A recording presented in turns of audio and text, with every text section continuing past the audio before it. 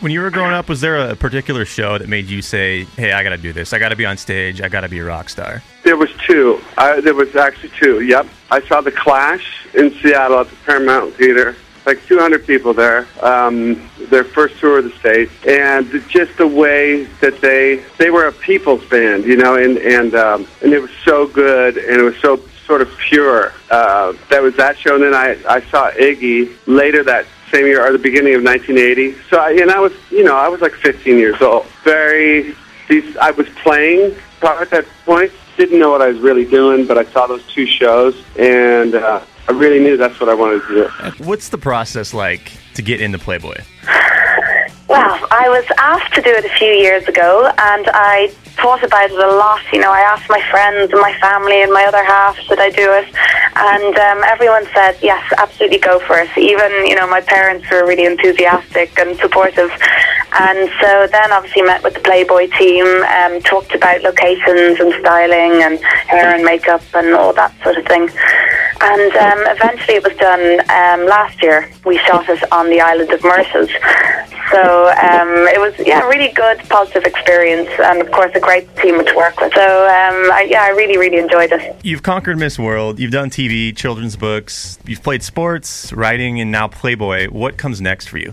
Oh, goodness. I would love to, I suppose the dream is to have a blog or a book on nutrition and plant-based nutrition, recipes and tips, and to really start focusing on that now that I've got my qualification. That's something I'm passionate about. So, and I'd also like to try acting, but don't a lot of people like to do that? I suppose that I'm in an industry where opportunities come along and different things can happen, and I love being in a job where every day is different, and it's creative and it's interesting and it's fun.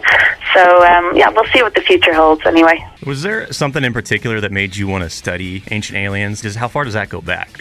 That goes back a very, very long time, at least to 20, 25 years, because I grew up in a household where, especially if my grandparents were visiting, that type of topic was dinner table conversation.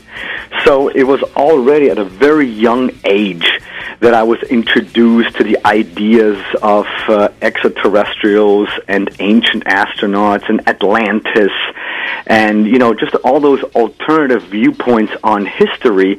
That is something that I was introduced to at a very, very early age.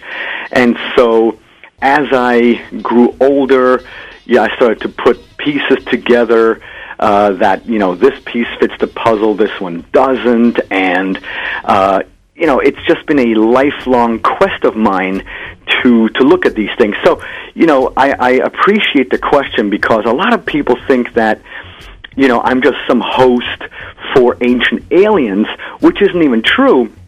I am one of the talking heads on Ancient Aliens, number one, and number two, I didn't start with researching this topic, when Ancient Aliens started to air. I have been, deeply involved with this ever since 1998. That's when I started to publish a magazine about this topic and things like that.